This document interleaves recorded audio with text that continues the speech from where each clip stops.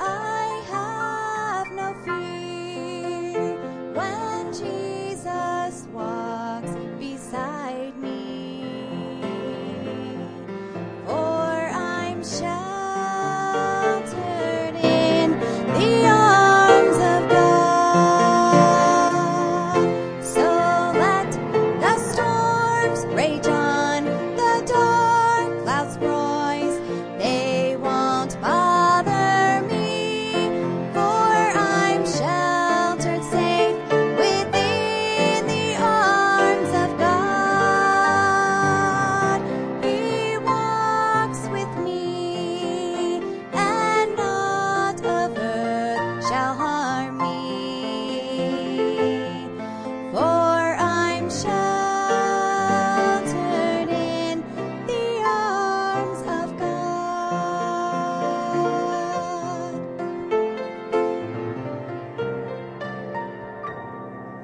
Soon I shall hear that call from heaven's portals.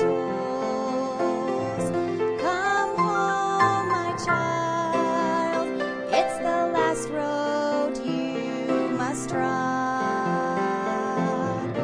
I'll fall asleep and wake in heaven's glory, sheltered safe within the arms of God. So let the storms rage high, the dark clouds rise, they won't worry me, for I'm sheltered safe within the arms of God. He walks with me, and naught of earth shall harm me, for I'm sheltered in the arms of God.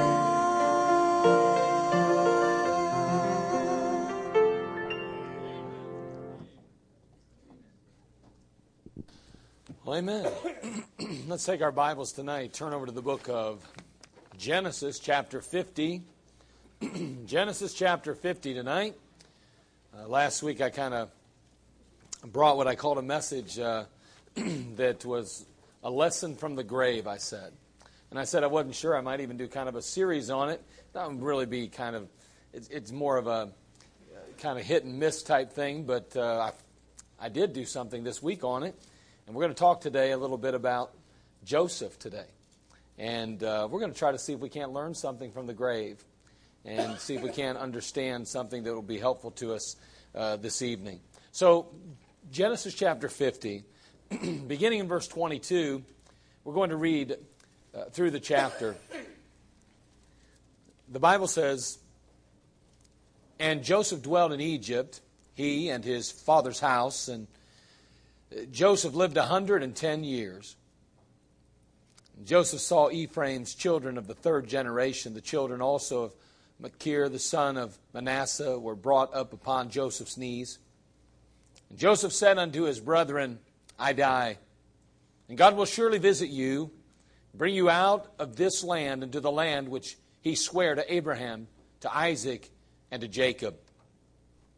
And Joseph took an oath of the children of Israel, saying, God will surely visit you, and ye shall carry up my bones from hence. So Joseph died, being 110 years old.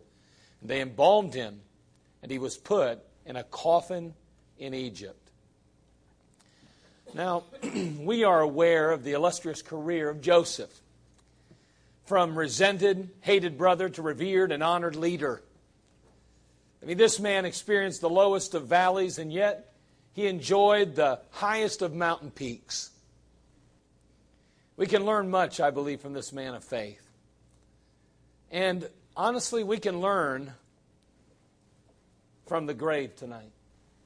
And so tonight, I want to just share a message, or a couple of thoughts, really, from the grave tonight. What we can learn. Let's have a word of prayer, and we'll see what we can figure out and what God will lead us to what truths He'll lead us to tonight. Father, we love You. Thank You for these that have gathered. Lord, what a great group that's here this evening. We're praying, Lord, and asking that You'll speak to our hearts. Again, Lord, we are a needy people. We thank You, Father, for Your word, and we thank You for Your Son and for our salvation. Lord, what a privilege it is to gather in Your house tonight, to hear from Your word. Lord, we look forward to the baptism that we'll be having tonight, as well as, Father, the opportunity for a team to celebrate the victory that, Father, You gave them. Lord, again, we thank You, Father, for just the privilege that we have to be a part of this place, this house. Now, Lord, bless the service. Be with the message. And Father, be with me, the messenger. Fill me with Your Spirit.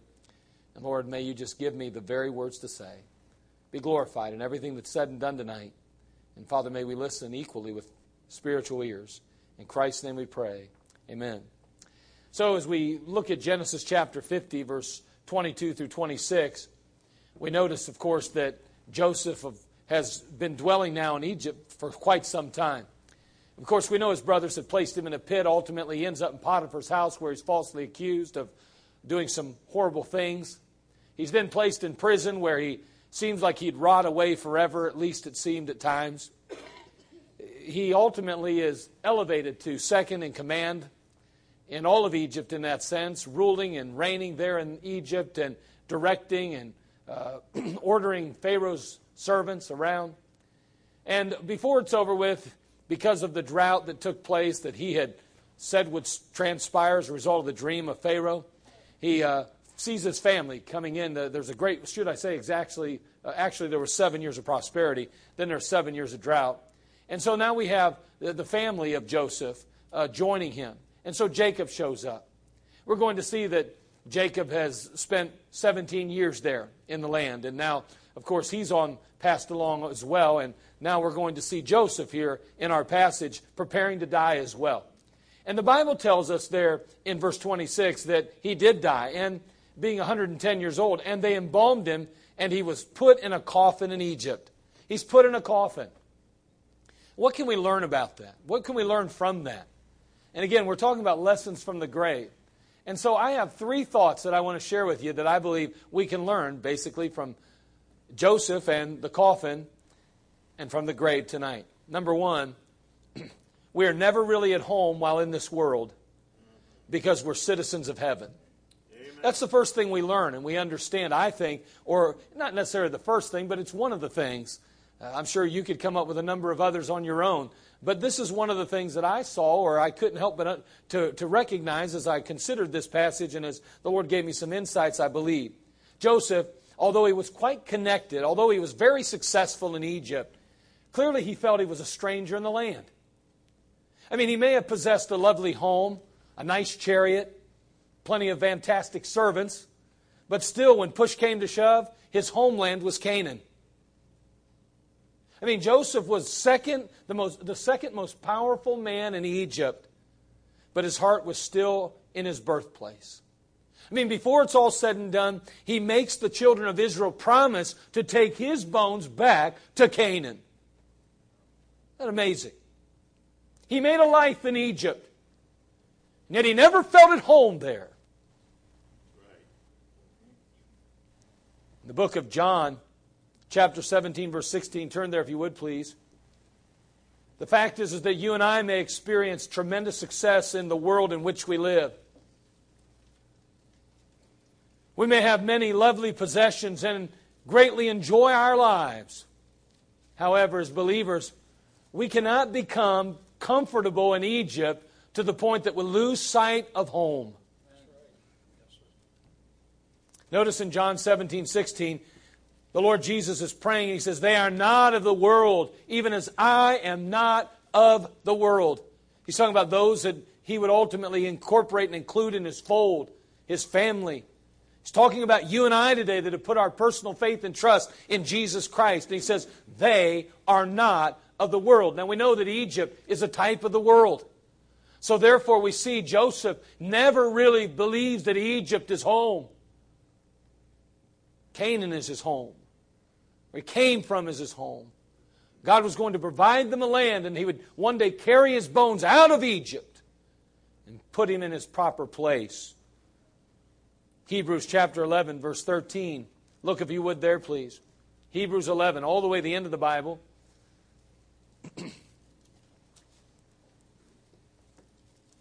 Again, there's nothing wrong with having things. There's nothing wrong with enjoying the blessings of God in this life. It's okay to have a nice home and a nice car, and it's great to have a beach house on the beach like me. And I don't really have that, but nonetheless, I just think there's nothing wrong with having things in your life. But we have to be very careful as believers that we don't take or place our roots so deep in this world that we lose sight of home. Notice what he says in Hebrews 11:13. These all died in faith, talking about the hall of faith and the many patriarchs and saints through the years. These all died in faith, not having received the promises, but having seen them afar off, and were persuaded of them, and embraced them, and confessed that they were strangers and pilgrims on the earth. And that's something. They said, you know what? This is not our home. We are simply strangers and pilgrims on this earth.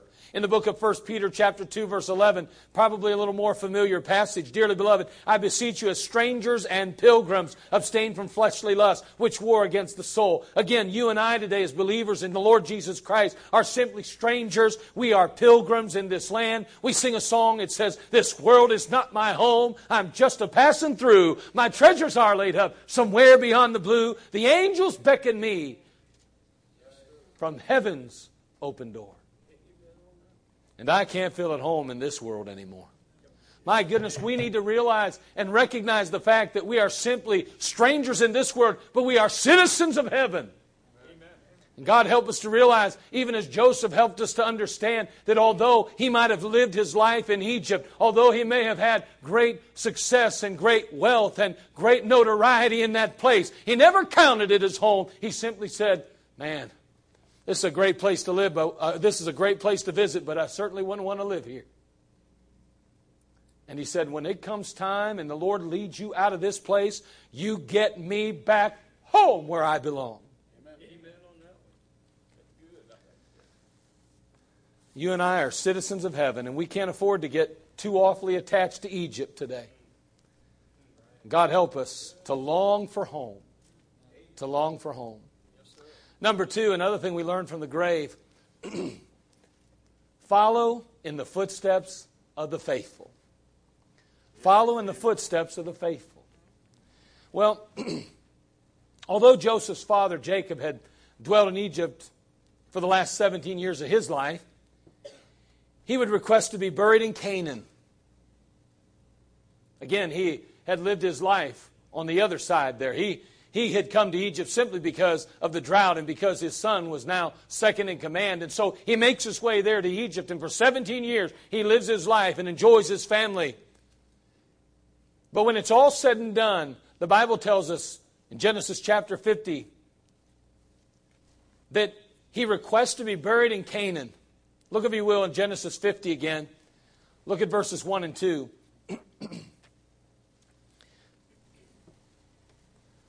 Jacob's not going to continue to live any longer. He's lived his life now. And in Genesis 50, verse 1 and 2, the Bible says, and Joseph fell upon his father's face and wept upon him and kissed him. And Joseph commanded his servants, the physicians, to embalm his father, and the physicians embalmed Israel. Again, his name was changed to Israel. When they leave Egypt, they'd be a nation. When they entered, they were a family. Notice Genesis 50, verse 5.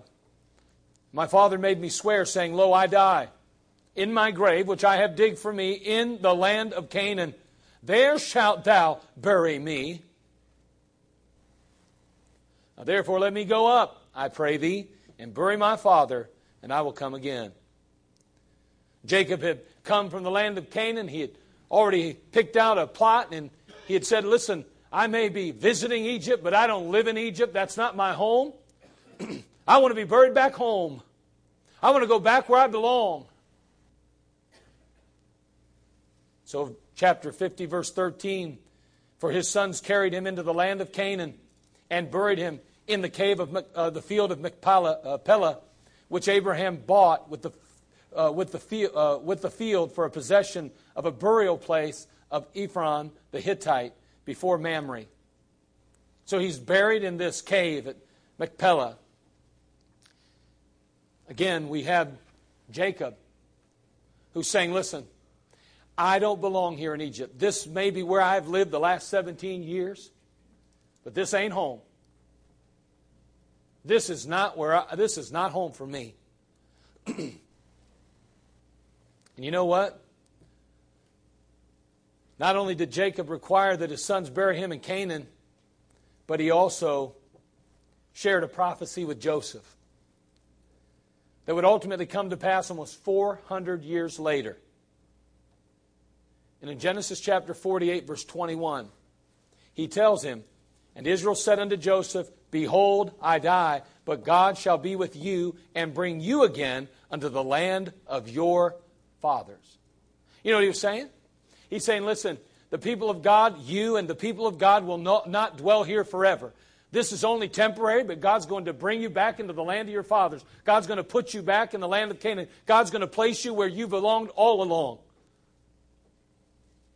And although it would be almost 400 years later before they ever entered that land, and actually longer than 400 years before they actually occupied the land, the fact is that there they did indeed see the promise of God fulfilled. And Jacob saying, listen, you take me on back home. And one day, the truth is, son, you and all the rest of these fellas are going to be, Israel's going to be heading on out as well. And so he said, don't leave my bones here. Bury me in Canaan, where I belong. Take me home, because that's where we belong. And that would be where they ended up. So, Joseph, in a sense, followed the faith of his father. His father's the one that said, listen, God's going to take you out of here. God's going to remove you from this land. God's going to place you in Canaan. His dad had been faithful to the end, and he had proven himself all along. Now Joseph chooses to believe Dad and follow in his footsteps. How important is it that you and I follow in the footsteps of those that have gone before us?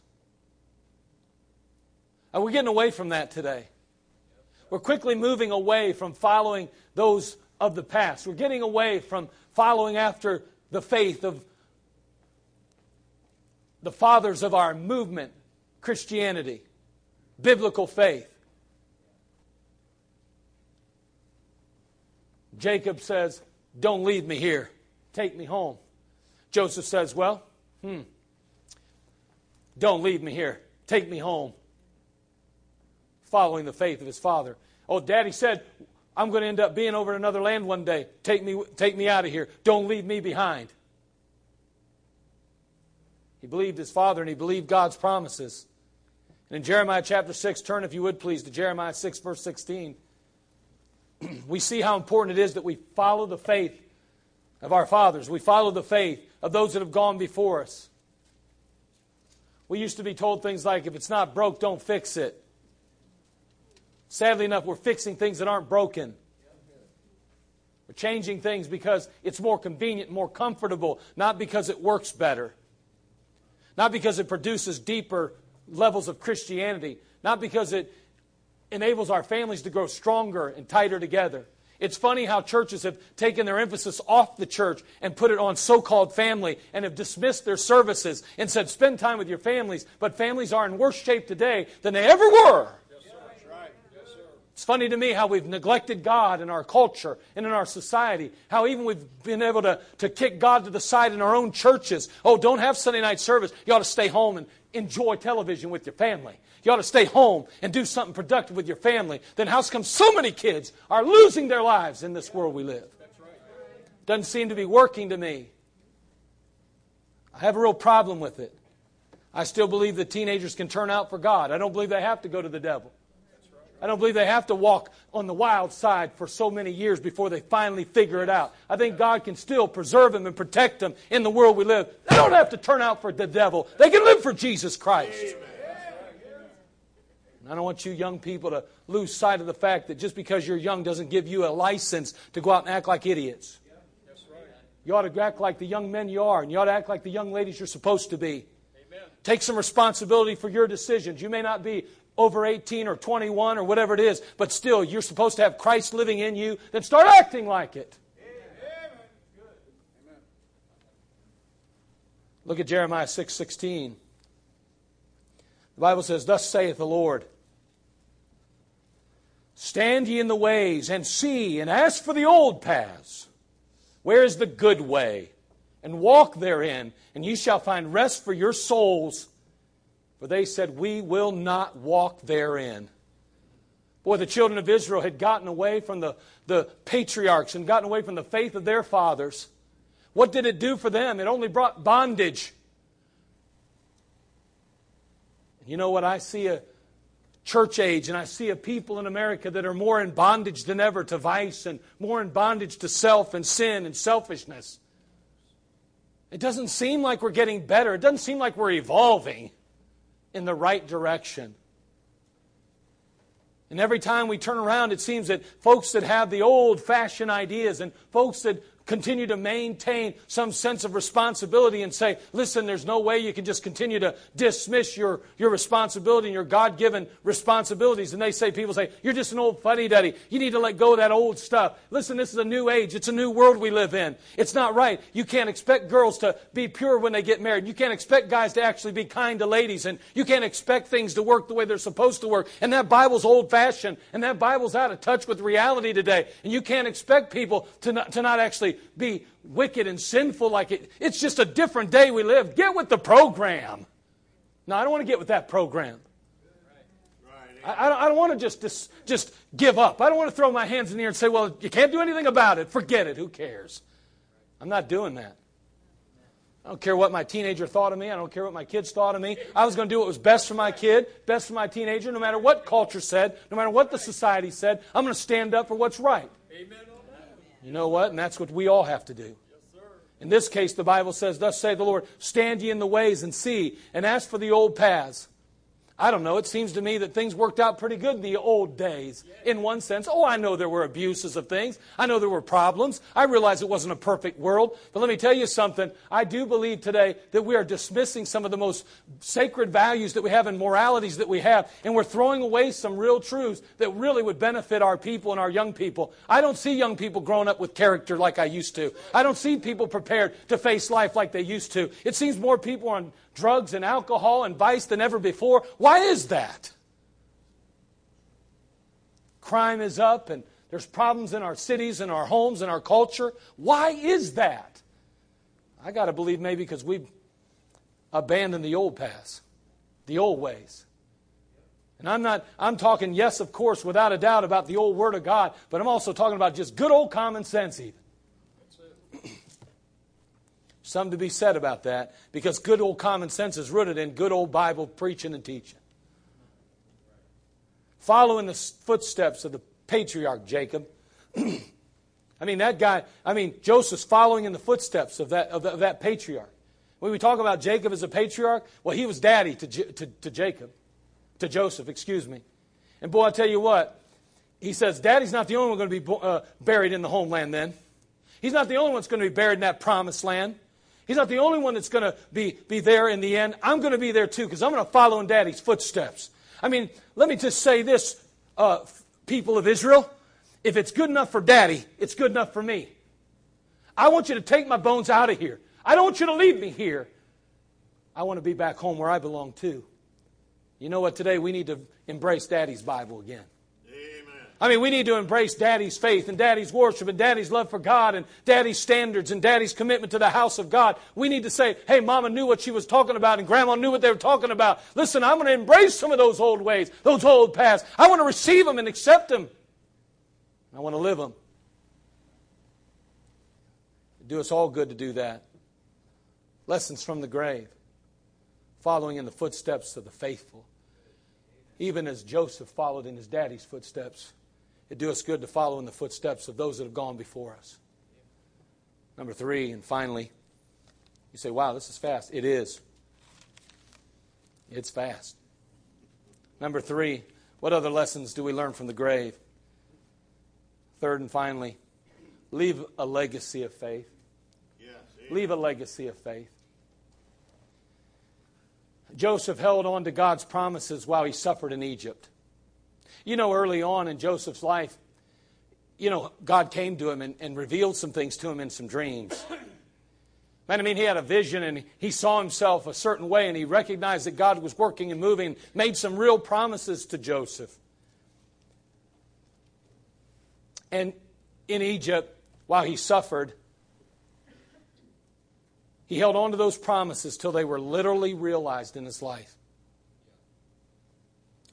He survived the rejection of his brothers and the lonely pit when he remembered God's promises.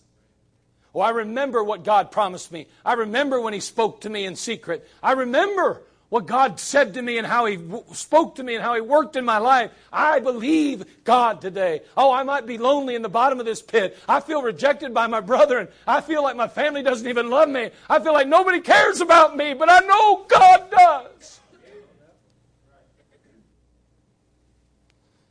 He endured the false accusations of Potiphar's wife when he remembered God's promises. I can't even imagine being falsely accused of doing something so heinous and so horrible. And yet this young man, instead of losing his mind, instead of going totally off the deep end, instead of turning his back on God, he said, no, I remember the promises of God, and I'm going to continue to endure. I'm going to continue to go forward. I'm not going to allow the false accusations of a wicked, sinful woman to keep me from believing in my God. And he stayed faithful and he stayed true. He withstood the hardship of prison life when he remembered God's promises. There he was, cast into a prison. He didn't deserve to go there. He had done nothing to merit that.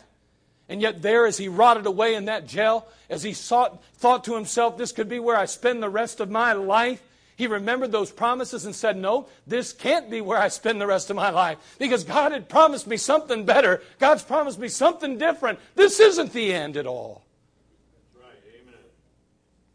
He just kept going even though the baker neglected him and forgot about his help. He did that all, and how could he do it? Because he remembered God's promise. He could have thought to himself, not only did my brethren reject me there, throwing me into a pit, selling me into slavery, I end up in this wicked, sinful land, and then I'm falsely accused by Potiphar's wife. I end up in prison where I finally convince myself that God's not going to leave me here to rot and die, because He promised me some things. And then all of a sudden, when it seems that I'm going to get out, when it seems somebody's going to finally come to my aid, when it seems that somebody's going to finally let somebody know that I deserve to be free, they reject me and forget all about me. But no, he didn't just throw his hands in the air. He didn't just give up. He said, no, I believe the promises of God, and He's going to get me through this. I'm not going to rot here forever. God's got something for me. I don't care what anybody else thinks. God knows. And so do I. So Joseph dies. And he requires the Israelites to one day carry his bones out of Egypt when God ultimately leads them back to Canaan, the promised land. Because, see, God never intended to leave Israel there. He always intended to take them back to their land and to take them home. That's right. And so now we find Joseph. He has died.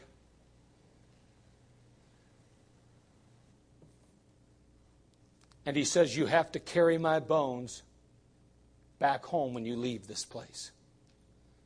Don't leave me here. I want to go home. In Hebrews chapter 11, verse 22, the Bible says, by faith Joseph, when he died, made mention of the departing of the children of Israel. If I'm not mistaken, somebody else made mention of that too. I think it was Jacob, wasn't it? And now Joseph is making mention. Now he is sharing that the children of Israel will depart. And he gave commandment concerning his bones. I can only imagine him saying, now listen, I'm dying. And you and your families have multiplied in these latter days. I want you to promise me that before, and of course we know that more than likely his brethren had already died. His literal brothers are no longer on the scene. Now more than likely it's their children and their children's children. And so now he's talking to them and saying, remember, I brought your parents into this land. I'm ensured that they were cared for, and God blessed us here in this place. And God's going to carry us out of this place. And God's going to take my bones and place them in another land called Canaan, where it's really home. This is not your home. Don't you ever never forget it, young men, young ladies, as he speaks to them.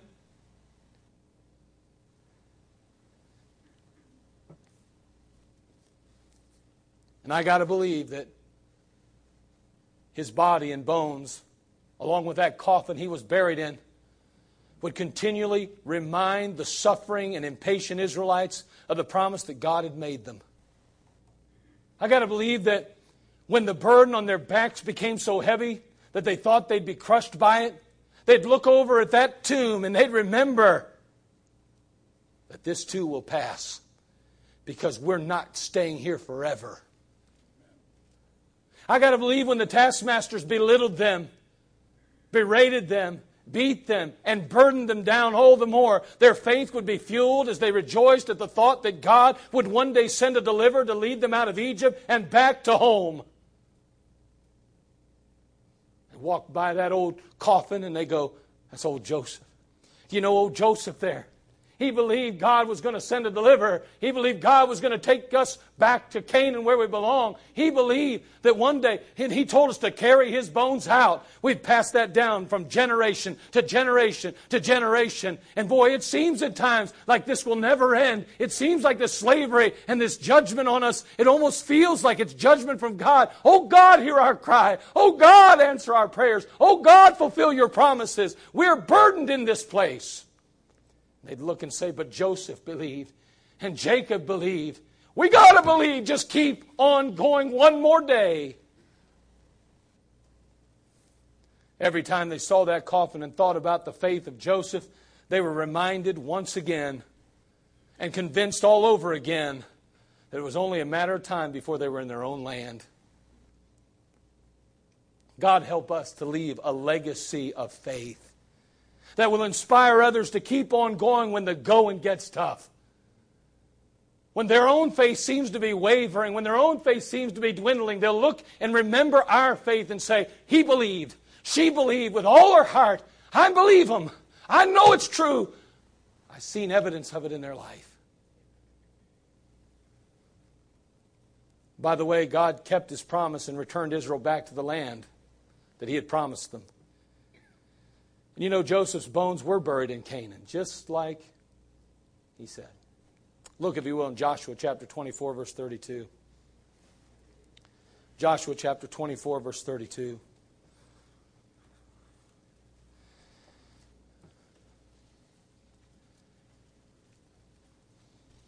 In Joshua chapter 24, verse 32, we read, "The bones of Joseph, which the children of Israel brought up out of Egypt."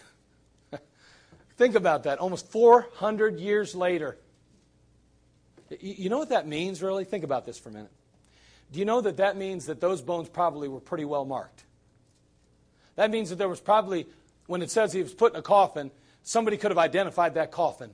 You got to believe that at some point, when the children of Israel, almost 400 years later, decide to leave the land and God's leading and directing them out, that somehow somebody go, "Hey, whoa, whoa, whoa, don't forget those bones." Whose bones? Right there, Joseph's. Remember those? You know, it's interesting. You know, we were talking about discoveries that have been made to confirm the accuracy or the authority of the Bible. You know, one of the big things was that there was no evidence of a Joseph that actually lived. You know, that's one of those things they've been trying to kick around and say, well, if it was really true that the Israelites really lived, were there and occupied the land of Goshen, and so many of them were there would be evidence that they were there. Well, they're finding that probably about 100 years or so before they had thought, you know, the time frames may be a little bit different, but when they look back, not where they've been looking all along, but about 100 or 150 years earlier, you know what they find? Evidence of this huge mass of Semites, of basically Jews. And you know what's interesting as well? They found a building that just could be what? The tomb of Joseph now. Isn't that something?